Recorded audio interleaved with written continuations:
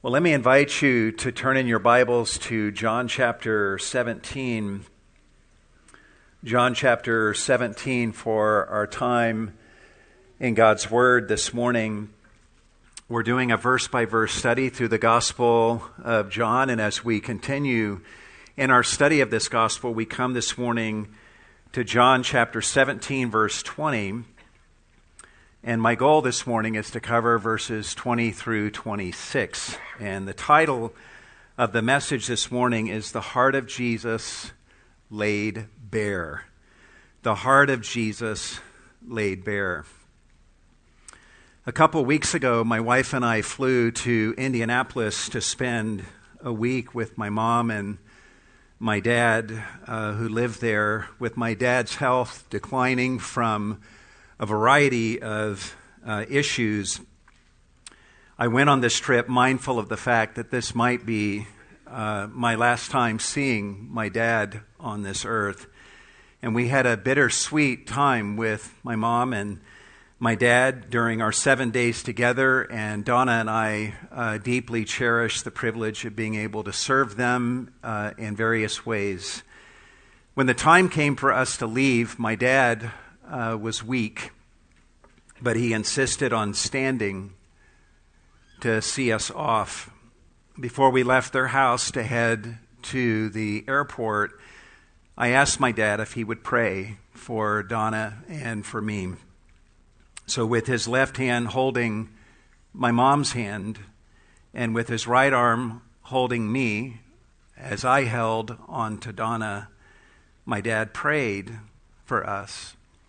And wanting to hold on to that moment forever, I recorded his prayer on my phone. There's something about being prayed for in such a moment by someone who has influenced your life for the Lord more than any other. The heart of the person praying in such a moment is often more open and more vulnerable. And the ears of those who are listening in such a moment are more attentive, for sure. I know that I clung to the words of my dad's prayer more than I ever have in listening to him pray.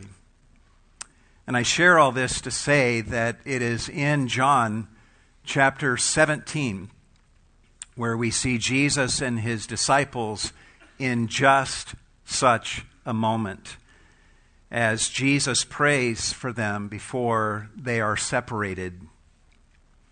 I mentioned a few weeks ago that some writers refer to John 17 as the inner sanctum of the heart of Christ. And I believe that is true, and I believe it is especially true of the passage that we're going to be looking at this morning. In the Greek text of verses 20 through 26, we actually find 5 purpose statements. And then in the middle of those purpose statements, we find Jesus saying in verse 24, I desire.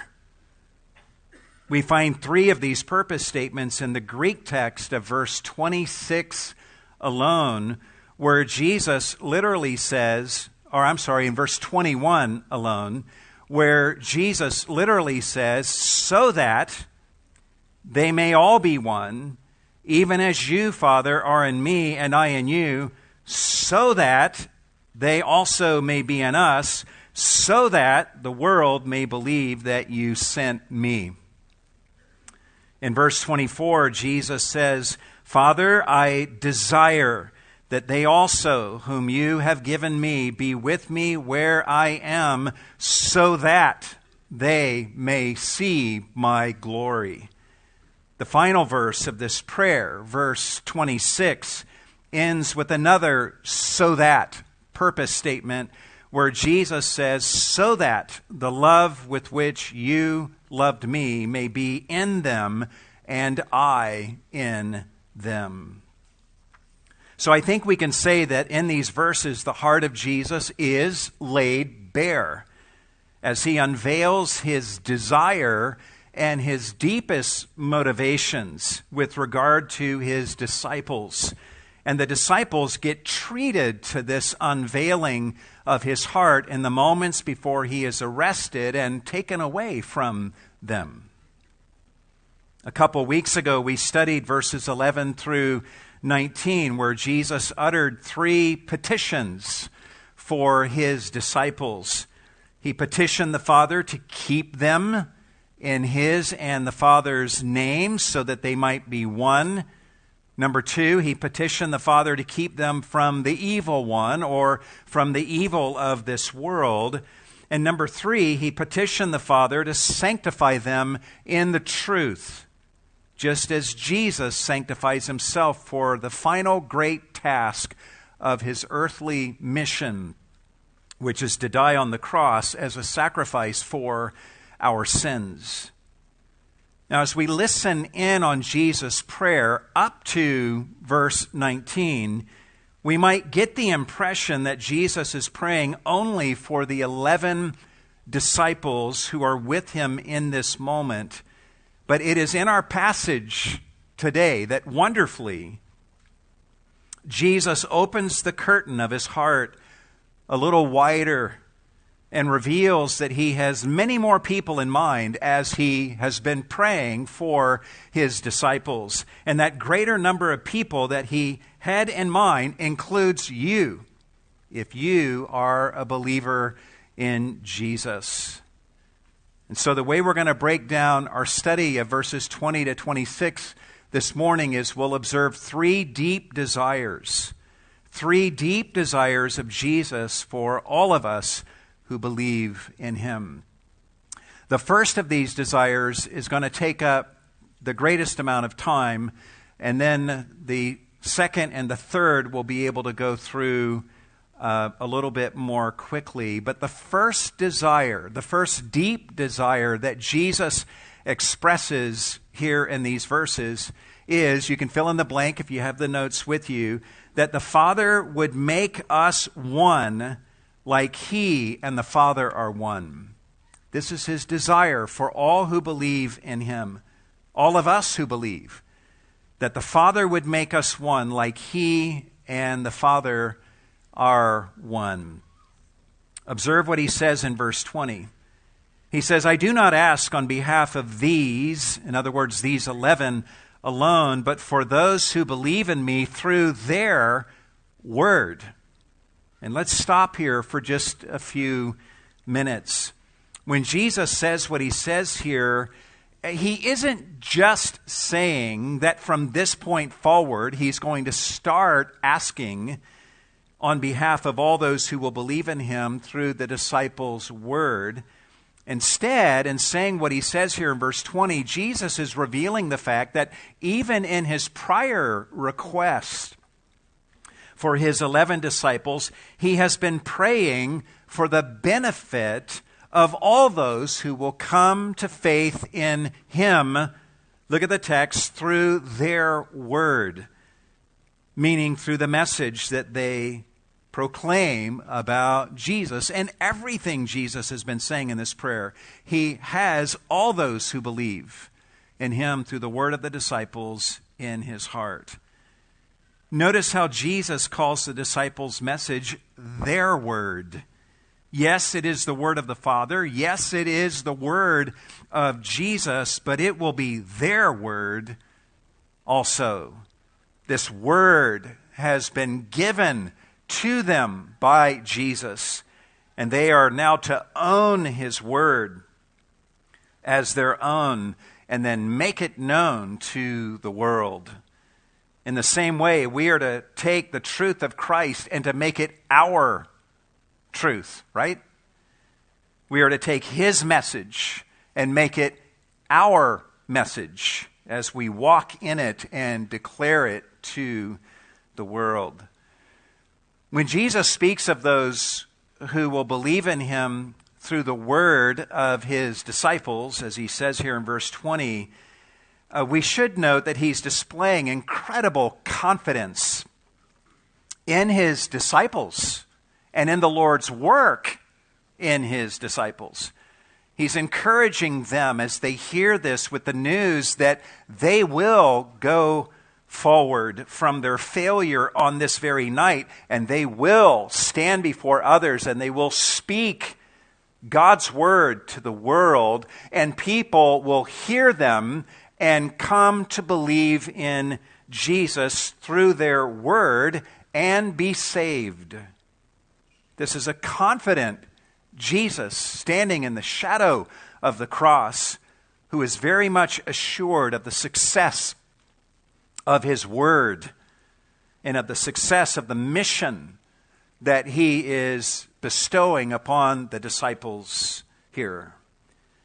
And his words here would remind his disciples that in the days to come, that the whole thrust of their ministry will be to point people to Jesus and to call them to believe in Jesus. And this is to be the goal of our ministry also, right? Jesus' words here also remind us that the only legitimate way for a person to come to believe in him is through the word of his disciples or apostles whom he sent. There is no other Savior, and there is no other way to be saved other than through the true Jesus that the disciples of Jesus proclaimed to the world. In verse 20, Jesus says to his Father, I do not ask on behalf of these alone, but for those also who believe in me through their word. And Jesus has an underlying motivation for asking all that he has been asking of the Father. And he states that motivation in verse 21, where he says that they may all be what? One. So Jesus prays that his disciples and all of us who believe in Jesus through their word will be one, which in itself points us to the core reality at the center of that oneness, and that is faith in Jesus through the word of his apostles. All true Christians have these two things in common. We have believed in the same Lord Jesus, and we have believed in Jesus through the same word of his disciples or apostles, which means that the oneness that Jesus is desiring here is a oneness that will span the centuries and include the unity of all Christians of every age with Jesus' original apostles. As John Stott says in his commentary on this passage, what Jesus prays here is first and foremost a prayer that there would be a historical continuity between the church of the first century and the church of subsequent centuries, that the church's faith would not change but remain recognizably the same, that the church of every age would remain loyal to the teaching of the apostles. I agree with that. Nowadays, we have church leaders and churches that are all about reimagining Christianity and what Christianity should be. They think that the church should evolve with the world and keep up with the times. And when you hear such leaders teach and read the liturgies that they write, what you observe is that they are very much one, very much unified, but their unity is with the world, not with the apostles of Jesus Christ.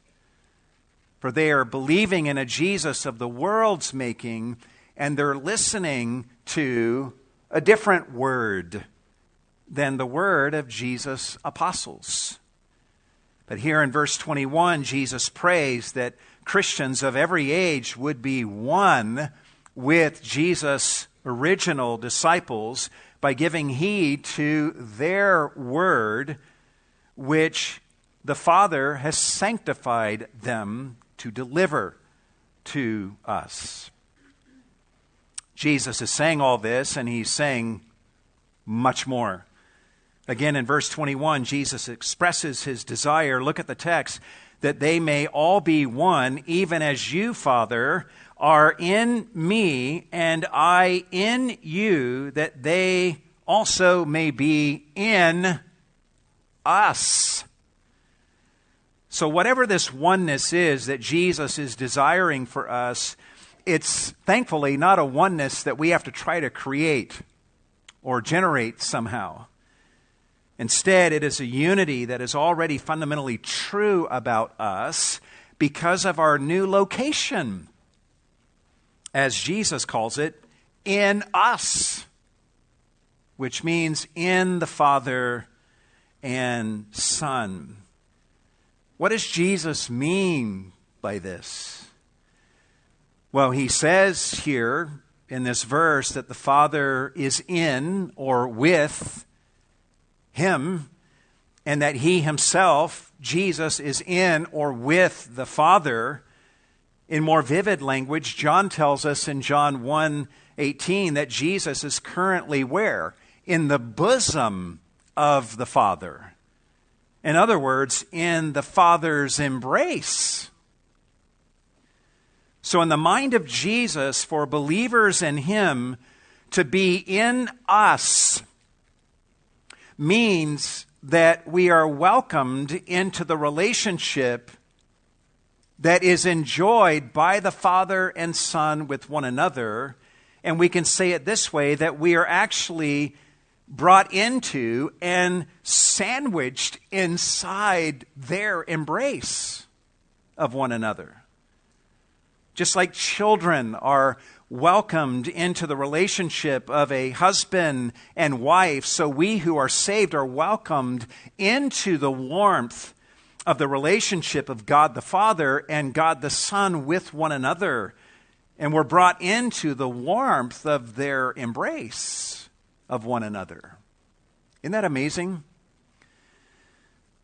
My wife and I have 4 grown children. And when our kids were growing up in our home, there were many times where Donna and I would be hugging each other.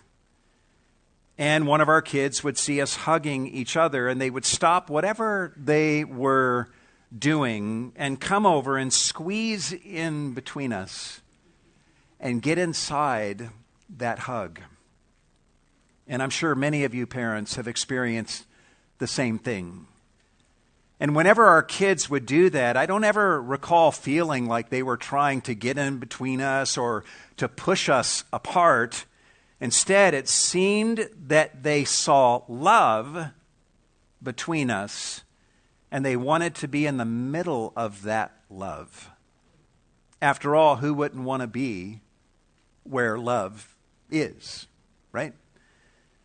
And I share that to say this. When we believe in Jesus Christ through the word of his apostles, God puts us right in the middle of the embrace between the Father and the Son. And this divine embrace becomes our new address forever. And being inside that embrace, we look around and we see a bunch of other brothers and sisters wrapped in that same embrace.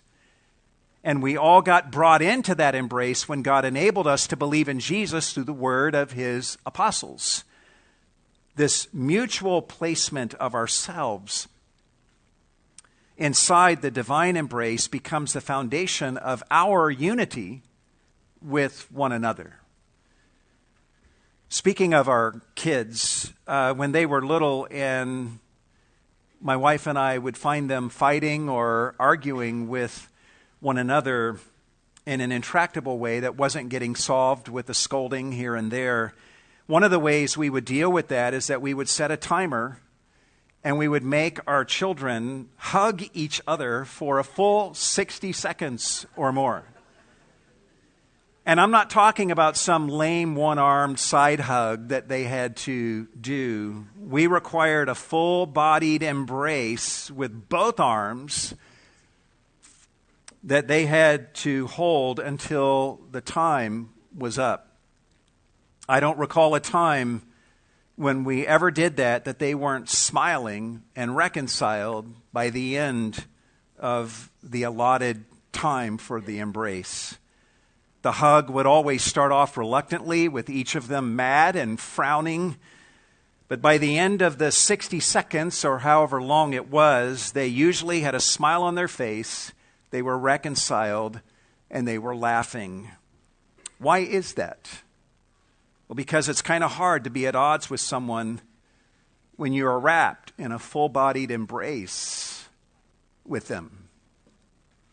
And I share this to say that you and I, who know Jesus, are wrapped inside of a better embrace than that.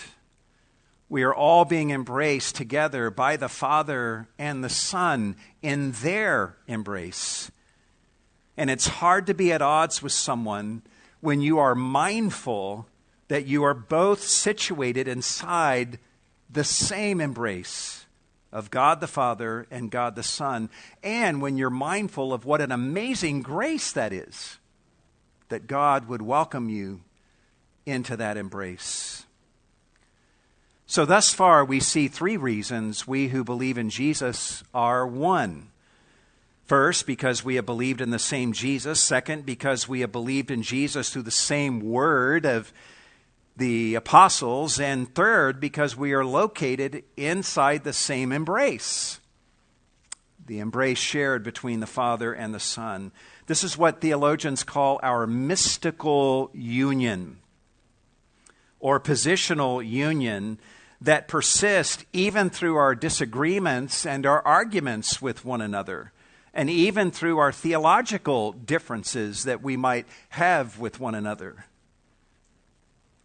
This is a unity that the Calvinist George Whitefield had with the Arminian John Wesley, a unity that the dispensationalist John MacArthur had with the covenantal R.C. Sproul, a unity that cessationist Christians share with their charismatic brethren, a unity that every true believer in any Orthodox denomination has with every other true believer in another Orthodox denomination. It is a unity that we have with one another, whether we are getting along in a particular moment or not.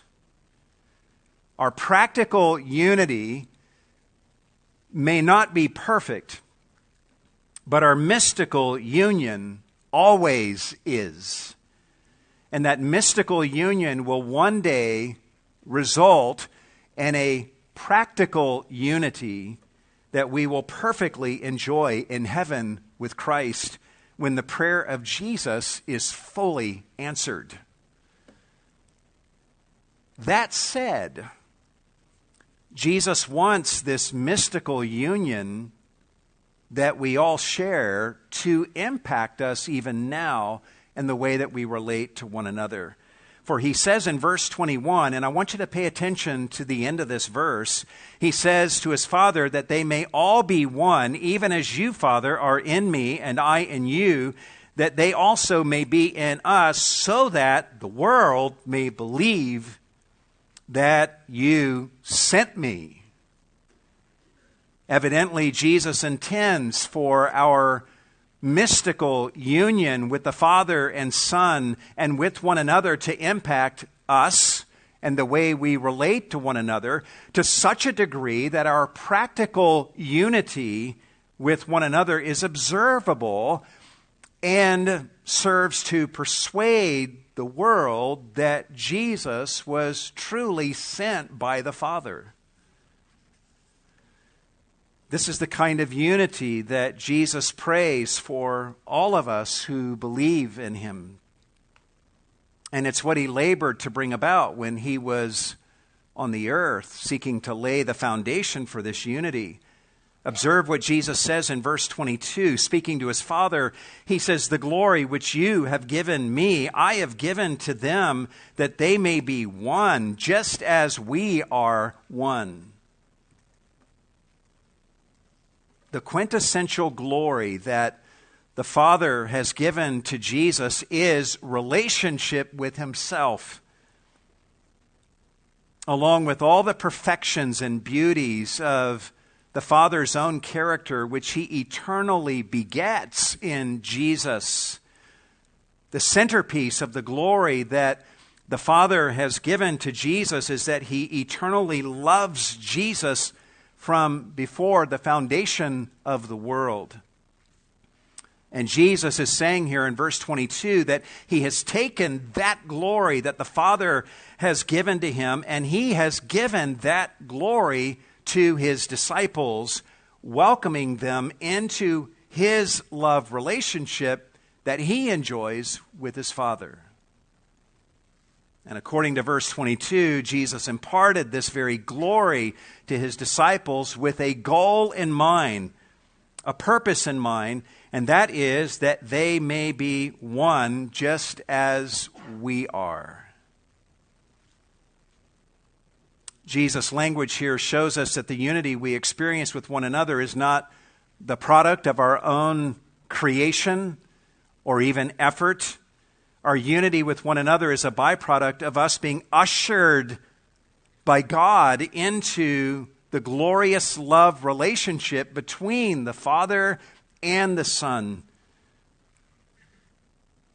to the point where our unity with one another begins to bear the imprint of that amazing relationship. Jesus unpacks the components of this unity of his disciples that he desires in verse 23 when he says, look at what he says in verse 23, I in them and you in me, that they may be perfected in unity, so that the world may know that you sent me and loved them even as you have loved me. So if it is true, as Jesus says here, that Jesus is in us, and if it is true that the Father is in him who inhabits us, then that means that both the Father and the Son are in us. And we know that this indwelling of the Father and the Son in us happens through the Holy Spirit, based on what Jesus has taught us in chapter 16. This is now, we could say, the fourth reason that we who believe in Jesus are one, and that is that we have the same Father and Son inhabiting us through the Spirit. But look carefully at Jesus' language here in verse 23. When he expresses his desire that we would be perfected in unity, he's praying definitely that our practical experience of unity with one another would reach its completion, or its maximum maturity, its intended end. But he is saying more than that also. He is also saying that he wants each of us as individuals to reach spiritual maturity in the context of this unity. In other words, inside the matrix of the unity that we experience with the Father and the Son and with one another. And this means, if I could try to put this a little more simply, that if you as an individual are interested in personally reaching spiritual maturity, then don't be a lone ranger. You will want to believe in Jesus through the word of his apostles, and you will want to reside inside the embrace that the Father and the Son share with one another, and you will want to learn to walk in community with your brothers and sisters in Christ who are caught up in that same embrace, for it is only in the context of that unity that any of us can grow to spiritual maturity. And look at the text of verse 23. Jesus is speaking to his Father and expressing that he wants us to experience this growing maturity in the context of unity. Look at what he says, so that the world may know that you sent me and loved them even as you have loved me. This is yet another indication that Jesus wants our unity with God and with one another to be visible to the world, such that it would bring the people of the world to these conclusions, two conclusions. Number one, that the Father truly sent Jesus. And number two, that the Father loved Jesus' disciples even as he loves Jesus.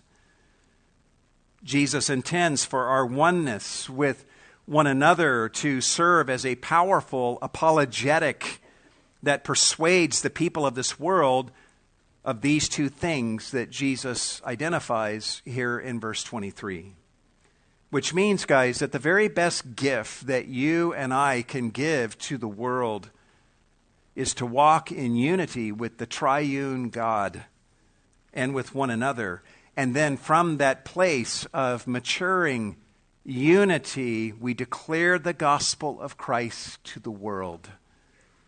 For Jesus says that our unity will help to bring the people of this world to the knowledge that the Father truly sent Jesus and that the Father loves us even as he loves his Son.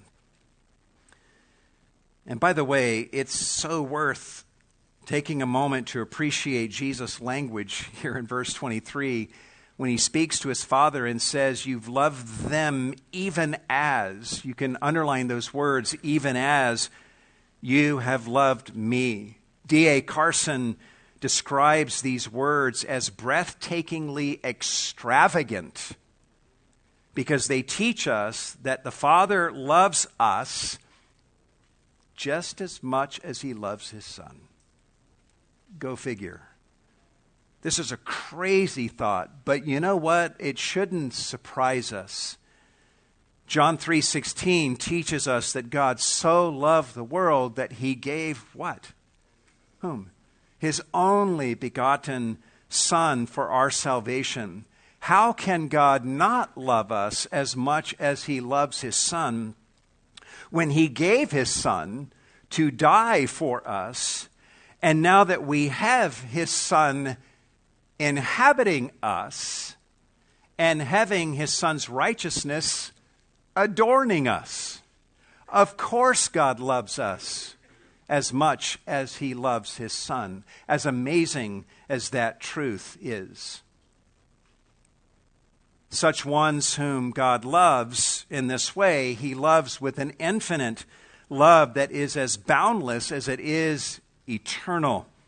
And this brings us to the second desire of Jesus for all of us who believe in him. And let's word it this way. His second desire is that we will one day be with him and see his glory. That we will one day be with him and see his glory. Observe what Jesus says to his Father in verse 24. He says, Father, I desire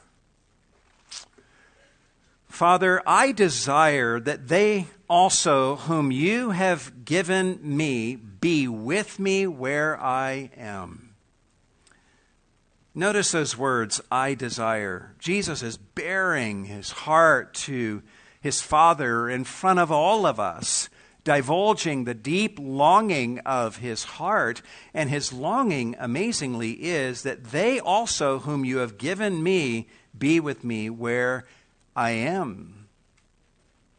Notice how Jesus speaks once again about how the Father has given to him all those who believe in him, which is now the fifth time in this very prayer that Jesus has stated this fact. We see it in verse 2, twice in verse 6, and in verse 9, and once again here. You and I, who are believers in Jesus, are gifts from the Father to Jesus, just as Jesus is God's unspeakable gift to us. And Jesus' desire for us who have been given to him is, look at the text. He says, I desire that they also whom you have given me be with me where I am. If you're taking notes, you can mark the word with, and it's the Greek word meta. Meta. M-E-T-A. Meta. Jesus is about to go to the cross and then to the tomb, and then ascend to his Father in heaven after his resurrection, and he's expressing his desire that his disciples and we would one day be with him in heaven.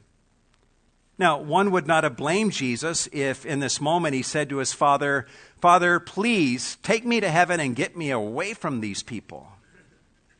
We would understand that. We'd be thankful for the few years that he was with us on earth.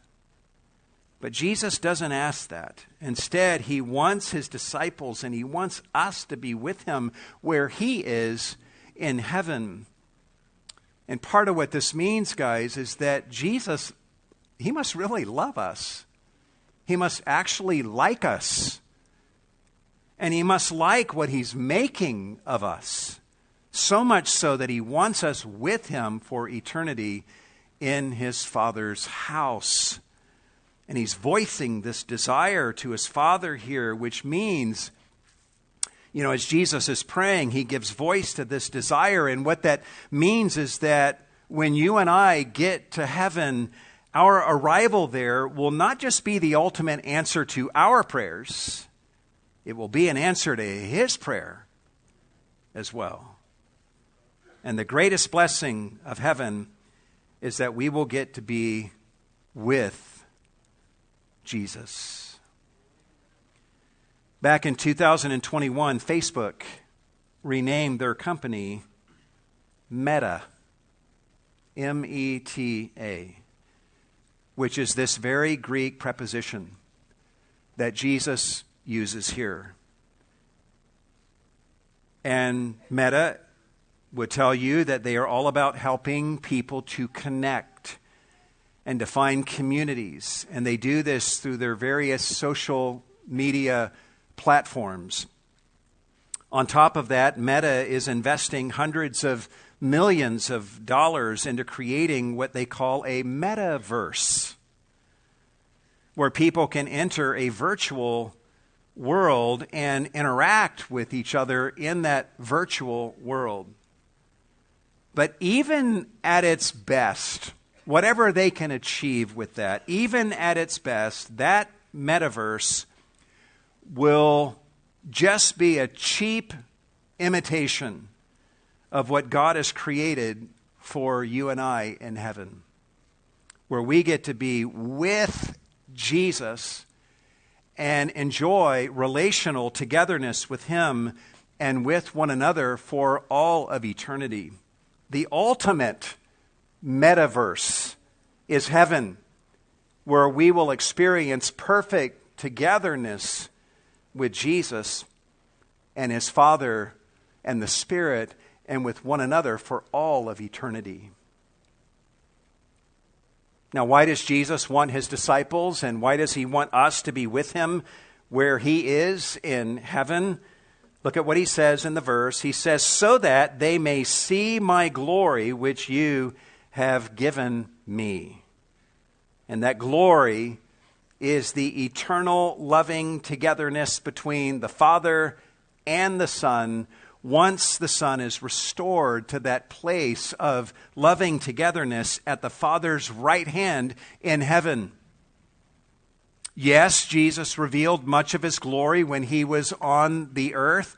In John chapter 1, verse 14, the Apostle John testifies and says that we beheld his glory. Glory as of the only begotten of the Father, full of what? Grace and truth. But what Jesus' disciples have not seen is Jesus in his heavenly glory, in the bosom of his Father, with him seated at his Father's right hand. They have not seen the love relationship of Jesus with his Father in its full heavenly bloom. But this is what Jesus is asking for them and for us to get to see. He wants us to be with him in heaven so we can see this, the glory of this relationship. Speaking about this glory that he wants us to see, Jesus says to his Father at the end of verse 24, "For you loved me. For you loved me before the foundation of the world." And the particular ways that the Father showed this love to his Son in heaven amount to what Jesus, back in verse 5 of this chapter, was asking the Father to restore him to. And now Jesus is asking the Father to see to it that after that comes about, that his disciples can be with him in heaven so that they can see him in the full bloom of this loving relationship with his Father. And it is now that we realize that Jesus was asking for this restoration to his former glory back in verse 5, not merely for his own sake, but for the sake of his disciples and us. He wanted this former glory with the Father restored so that we could behold this glory with our eyes and take in the life-giving vision of the Father and the Son in the fullness of their heavenly relationship. In 1 John chapter 3, the Apostle John tells us that when we see Jesus at his appearing, what's going to happen? He says we will be like him. Why? Because we will see him as he is. And it's here now in John 17 where we learn what it is about Jesus that we're going to get to see. And that is the glory of his love relationship with his Father.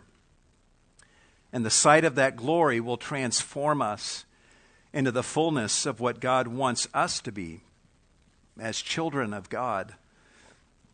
In that day, you and I will be as beautifully relational as Jesus is, walking in the freedom forever of self-giving love, with no selfish ambition, no rivalries, no anger, no more bitterness, no secrecies, no isolation. In that day, we will become the fullest and the freest and most perfected version of ourselves when we are orbiting the love relationship of the Father and the Son and beholding them in the fullness of their relational glory in heaven. This is an amazing thing to look forward to, is it not? Thankfully, we don't have to wait until heaven to at least begin to experience this. According to 2 Corinthians 3:18, we can even right now here be beholding as in a mirror the glory of the Lord and be undergoing a transformation into the image of what we are beholding. And even from what Jesus says here in John 17 in our passage today, we learn that he wants us to even now be enjoying the beginnings of all of this on earth in the here and now. And this brings us to the third desire of Jesus for all who believe in him. Number 3, that the love of the Father for him will be in us as he himself is in us. That the love of the Father for him will be in us as he himself is. Observe what Jesus says in verse 25. "O righteous Father." Jesus is proclaiming what a perfect Father he is. "O righteous Father, although the world has not known you, yet I have known you, and these have known that you sent me." Though the world does not know the Father, Jesus says, "Yet I have known you." And let's remember that the Greek word here, translated known, is the word that speaks of an experiential, relational, personal knowledge. Jesus knows the Father because he enjoyed relational togetherness with his Father from all of eternity past before the creation of the world. So there is no one more personally experienced with the Father than Jesus, who is the second member of the Trinity. As for Jesus' disciples, he says here in verse 25, and these have known that you sent me. And they came to that knowledge based on the words that they have heard Jesus speak and the miracles that they have seen Jesus perform. They beheld how full of grace and truth Jesus was, and they beheld his life of beautiful togetherness with his Father, and they came to the conclusion that he was truly the only begotten of the Father, sent by the Father into the world. This is why Jesus speaks to his Father in verse 26 and says, and I have made your name known to them and will make it known. Jesus has done an excellent job, a perfect job of revealing the goodness and the beauties of the Father's character. He has revealed the Father's glory to them such that these men now know the Father. And there's still so much more of the Father's name and character and heart to reveal, which is why Jesus says in verse 26, and I will make it known. And boy, will he ever do that. By going to the cross and by letting the Father raise him from the dead, and then by sending his disciples the Spirit who will guide them into all truth about the Father and about himself.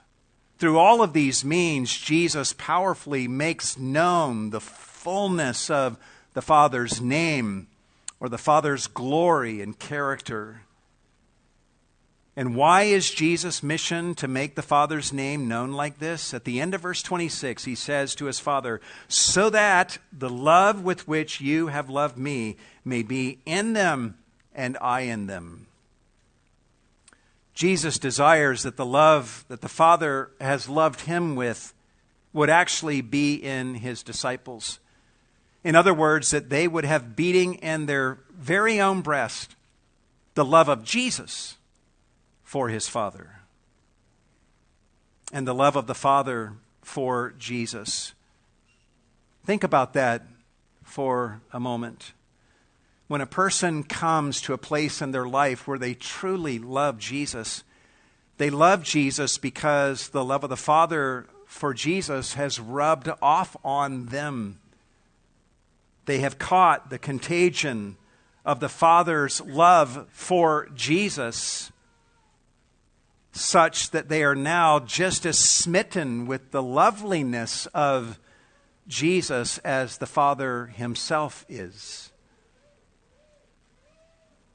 But here in these final words of chapter 17, Jesus is also wanting his disciples and for us to realize that just as the Father has loved him, so he has loved them.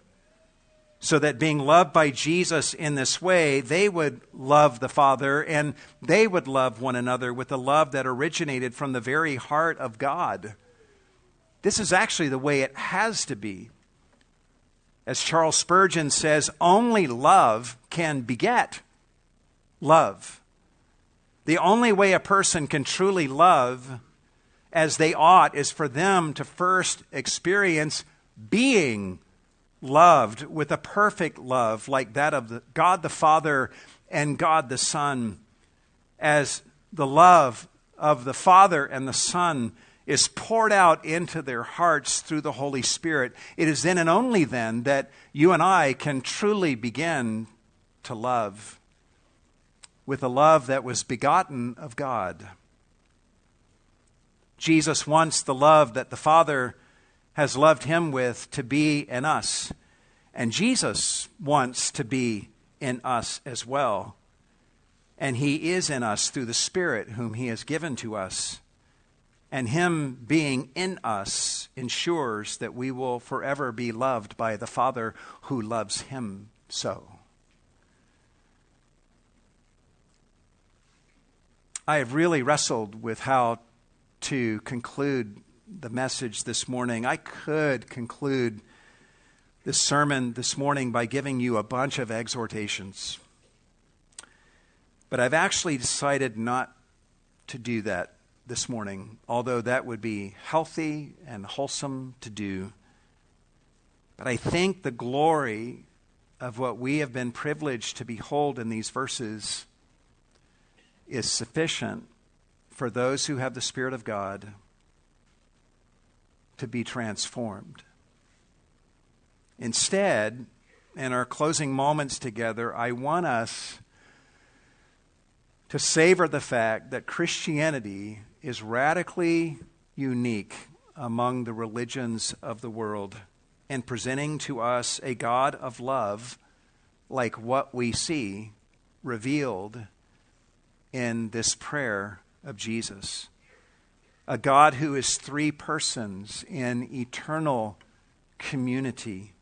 A God who shows us his love through the sacrificial giving of his Son, so that through the death of his Son upon a cross, we might have our sins forgiven and be ushered into the triune love that we've been talking about and is put on display in Jesus' prayer in John 17. This is not just a God who loves.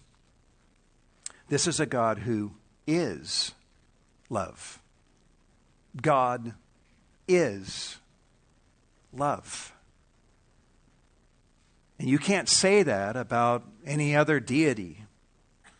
As Christopher Watkins says, to call Zeus love, to call Zeus, Jupiter, Brahma, or Allah love would be wholly impossible.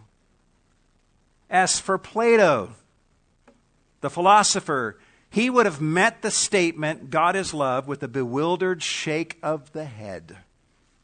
Because for Plato, a God does not have any dealings with men. Unquote.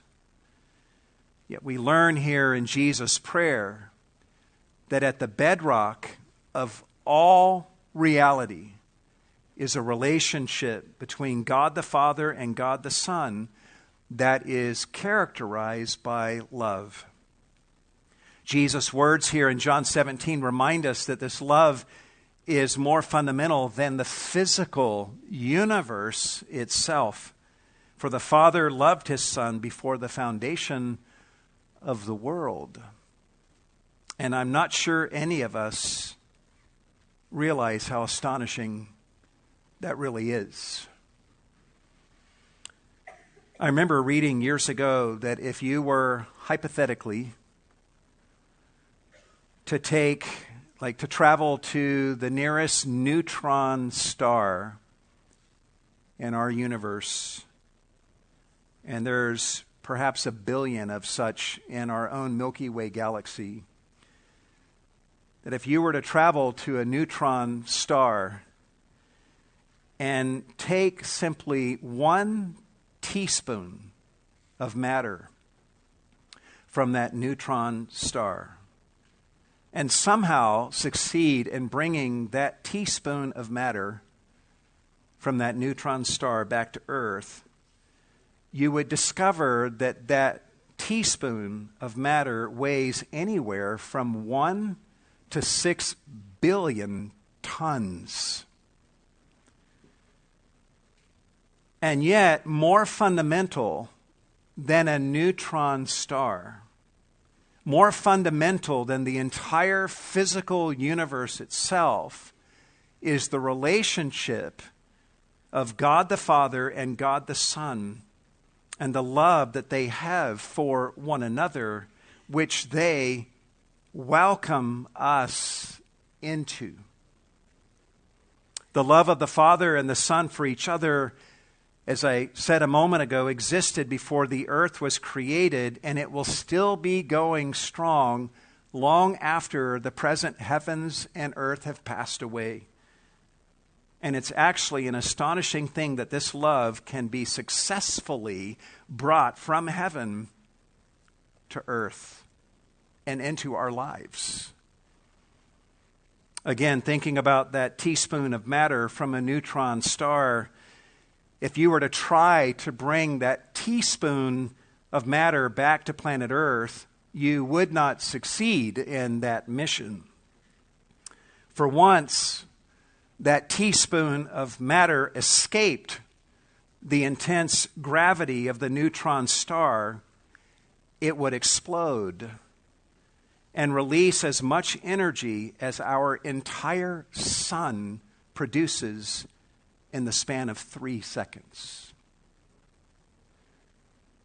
So when you realize that the love of God is more fundamental than that teaspoon of matter from a neutron star, and more fundamental than the entire physical universe itself, you appreciate how astonishing it is that God has allowed that love to travel from heaven to earth in the person of Jesus Christ, and that He would allow us to witness the love of the Father and the Son for one another, and in a most amazing act of hospitality, that God would actually welcome us inside of that love relationship. Are you serious? This is amazing. And being caught up in this love of the triune God, we can find contentment, stability, encouragement, and security and strength, knowing that we are safe in the love of the Almighty.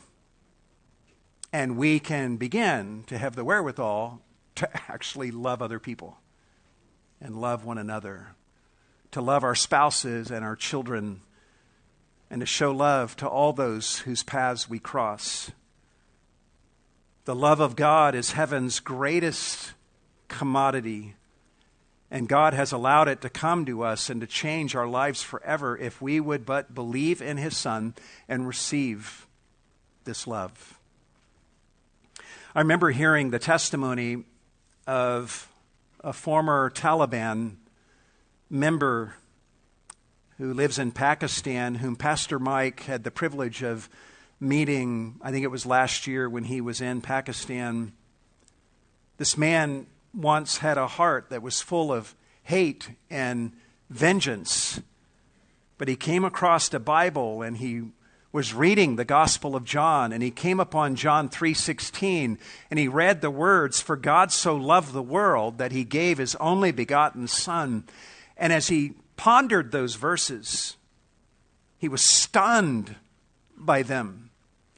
And he thought to himself, if God loves the world and I am a part of the world, then that must mean that God actually loves me. And the more that thought gripped him, the more he was undone by it. His hardened heart became melted down and began to be brought to life by the love of God that he was being invited into. And he came to believe in the Savior who revealed this love of God to him. And God ended up filling this man's heart with a love for God and for others that this man never thought he would ever be capable of. And I want you to know that Jesus says the same thing to you this morning. If you are presently outside of this love relationship with Him,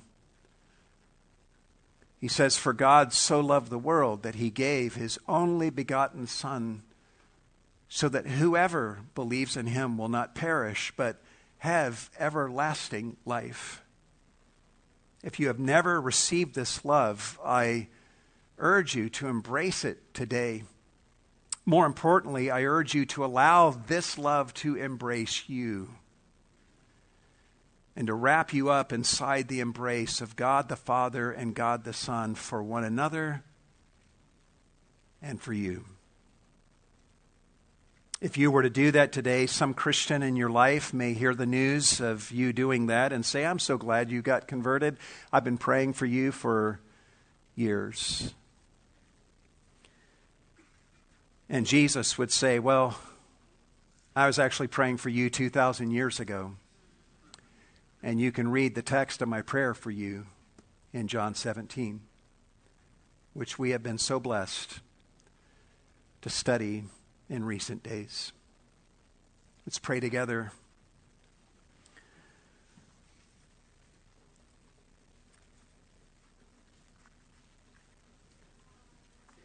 Lord, in looking at these verses and in studying through the entirety of your prayer in John 17, it feels as if we are at the molten hot core of divine revelation. And there are depths that are here that are way beyond what I could plunge or give expression to. But I do feel grateful for what you do unveil for us all in these verses. As you unveil your heart, Lord Jesus, and you allow us a glimpse of the glories of your relationship with your Father.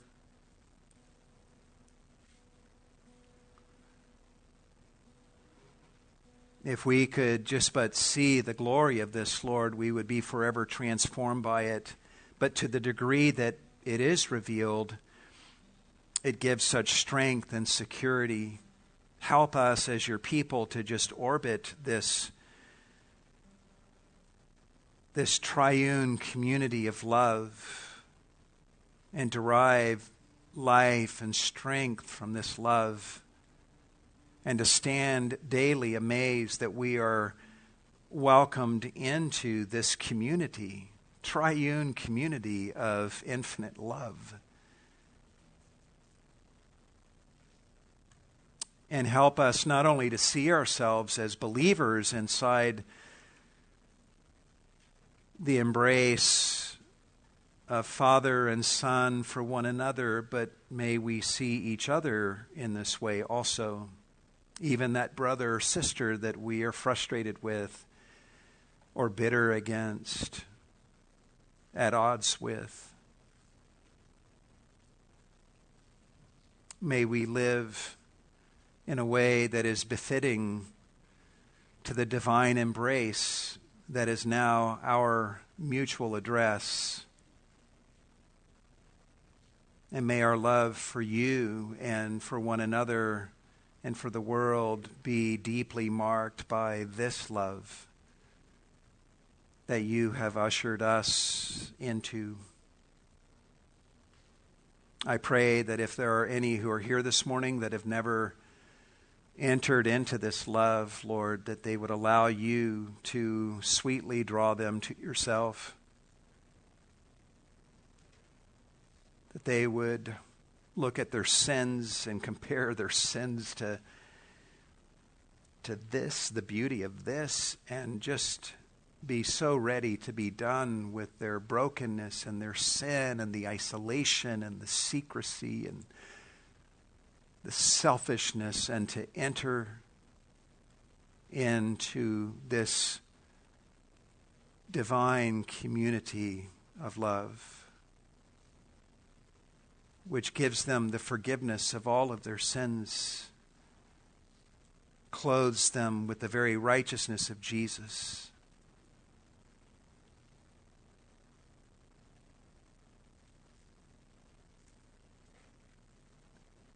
May they not delay. May they be so ravished in their hearts with the beauty of what they have beheld even this morning that they would consider it an intolerable suffering to live one more minute apart from this love.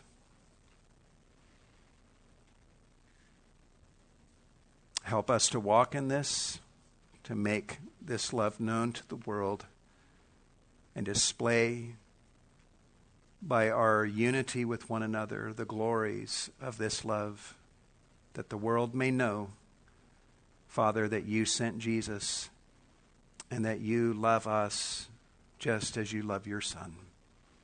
We ask all of these things in the name of Jesus. And all God's people said,